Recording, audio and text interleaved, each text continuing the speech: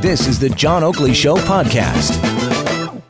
And away we go with the topics worthy of discussion panel for Pizzaville. Joining us in studio, Stephen Holyday, Deputy Mayor and Councillor for Ward 3 at Etobicoke Centre. Stephen, good afternoon. Good afternoon. Glad to be here. Good to have you here. David Sparrow is the President of ACTRA National. That's the union representing performers across Canada. Also ran municipally back in 2014. How's the Sparrow? It's a pleasure to be here, John. We've been negotiating a big contract. We finished it up. It's out for ratification. Thumbs up. Whoa, and this is for all of your constituents, actors, producers? 23,000 ACTRA members across Canada and the producers associations in Canada, or in English Canada and in Quebec. Can I ask, what's the nature of the contract? It's called the Independent Production Agreement. It's for film and television, and it was last year a $192 million contract in terms of earnings to our members. Really? Mm-hmm. All right, with all the producers and whomever, Hollywood comes up here. That's to make right, movies? the AMPTP, which is the American Studios, and so we sit down, a disparate bunch of performers and our staff, and negotiate with about 60 lawyers from the big studios and all the production companies. I hope they didn't beat you up too badly. They tried, but we held firm, and actually I think both parties got some good wins in this contract. Oh, okay, a win-win situation for a union guy to say that. That's rather positive. Thank you for it. And Peter Shurman rounds out our panel, broadcaster, businessman, and former Tory MPP up Thornhill Way. How's Peter? And I'm fine, and I'm thinking, the other two guys didn't say it, and you didn't say it, so I'm going to say it's a great day for talk radio, John. I think it goes without saying sometimes, but I appreciate that. There you go. Everybody's on the same page. I've got to ask, first order of business, though, Stephen Holyday, you, as a city councillor and deputy mayor, you were re-elected, and so now you've got a council of 25 plus the mayor, and there's some talk that next week you'll be voting on a staff report that suggests your office budget be doubled, as well as, I guess, doubling staff costs. What is the office budget? 240, it's going to 480 if you guys sign off on this? Well, that's one of the options put forward, and I'm not really sure that's going to be the best outcome. One of the principles behind this was we had 44, behind the recommendations. It's a recommendation going before council. Let's start with that. Nothing's approved yet. One of the ideas was there's 44 councillors, now we got 25, so let's take all that money and divide it all up amongst the councillors. I'm thinking of the Romans after a war trying to divide up the spoils here. This is not the right way to make public policy. My question is how much do we actually need? And I don't think we need double the budget or a number close to that by dividing up 44 councillors. We should be thinking very clearly as people that operate independent units, as managers. Yeah, we're going to need more staff. Even I admit that, and I'm one of the stingiest people around. I think there's a large area. I need a little bit of extra help, but I'm not sure that my budget needs to be doubled, because you know what councillors do with their budget? They spend it. Right. All right. And so the argument being, though, because the ward size has doubled our number of constituents to roughly 100,000, give or take, it requires way more staff. It requires, to answer all the calls. I heard this yesterday from a couple of people who've been affiliated with council, and they were making the argument very much in favor, thinking it makes sense. Sherman, by the way, does it make sense to you? No. Why should it make sense to me? The same wards and ridings are now, it's the same footprint for wards and ridings in Toronto. Right. So that was one of the features of the 25 members. And the budget that's allocated to an MPP to serve the same area is $250,000.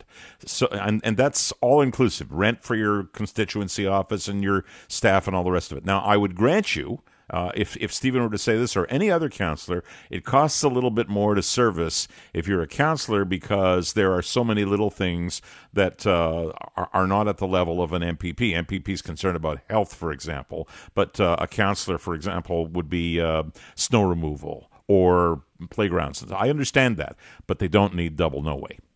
All right. Well, here you just negotiated a big deal, Sparrow. And, if this let him do it. Yeah, I was going to say, if you've got some kind of a rationale that this makes sense, because you've got fewer councillors, do you necessarily need to double the budget, the office budget and staff budget? So let me take a middle ground and say you don't necessarily have to double the office budget and the staff budget. However, it's not a surprise that it's going to cost more to provide quality service to a larger population. What would be fair then? Well, that's for them to make a case for. I'm not sure exactly what would be fair, and it'd change from ward to ward, perhaps. But I say many times that municipal government is the most important government. It's the one that has daily impact on the minutiae of people's lives, that actually helps them in the way they interact within their communities. And I'm hoping that this cut and reduction in terms of city councillors is made up in terms of staff and money. And yes, you're right that they do spend those budgets, but they spend it hopefully in proper service to the community, and that's what needs to happen. Well, you know what? If we don't do a good job as a councillor, it will be very evident in 4 years that we weren't living up to our role. So I think every councillor is well incented to do a good job serving our constituents who come as number one. That's the first order of business, is looking after the things in our ward. But I still remain convinced that we don't need to double everything in our office. I don't need 2 executive assistants, 2 admin assistants, and multiple constituency assistants. I think we need to grow a little bit of help in there, but not 2 of everything. And, maybe I'll end on a joke. Maybe we need to save the money to widen the doors to fit our egos through it. We need to be approaching this with a little bit of humility. It is not our money. It is taxpayers' money at the end of the day. All right. Well, I can follow up with another joke. You know who gets to vote on these proposals? The councillors. Yeah, there you go. What a job. Well, hey, Sparrow, give them $192 million. Well, that'll go out to our members. It'll be a good thing. But you see, this is it, because city councillors are going to have to show certain fiscal discipline here next week when they get to vote on including whether they get a raise. Am I right about that, Stephen? Well, there's some talk about a raise in the report, but it wasn't bluntly put out there. I would be surprised if that goes much further, but you never know. Stay tuned. There's always a show to be seen. All right, or heard in this case, but that's just, it's interesting to see how this one plays out, because this is a staff report and they get to vote on whether or not they grant themselves a raise. If I can ask, what's a councillor making now? I have a ballpark figure in mind. 114,700, I think, was in that report. And the mayor's 192, isn't he? Yes. Okay. Yep, he's up there. He's up there. And various committees and things like that will be pared back. Instead of 6 members on a committee, it'll be 5. Yeah, that was the overall emphasis of the report, was there were so many slots that the councillors had to fill. And I think they're talking something like 400 places, that it wasn't doable with 25 people. So the idea is they're going to consolidate some of the committees, and they're going to remove the necessity for councillors to be on some of the smaller entities like business associations and smaller boards, and give us the right to attend the meetings, which is all very practical and probably good governance. And I'm not sure there's a lot of fussing with those type of changes.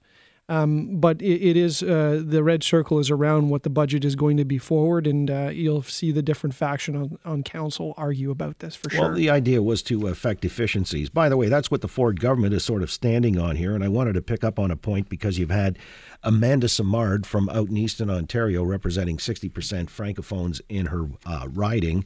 And she has decided to leave caucus and sit as an independent because something that came down in the fall economic statement, where Doug Ford said that he was going to roll the position of the Francophonie watchdog into the ombudsman's office, and this idea that Kathleen Wynne had floated just before the election of a Francophone university, he's nixed that idea, and she is outraged, or says the Francophonie in Ontario are outraged, of which she represents a large component, and therefore she cannot, in all good conscience, stay with the Conservatives. We'll come back and discuss that matter, whether or not it was the right thing for Ford to be doing, or did he cross a line here that was improper, and insofar as abandoning or betraying the Francophone component of Ontario. We'll come back with our panel.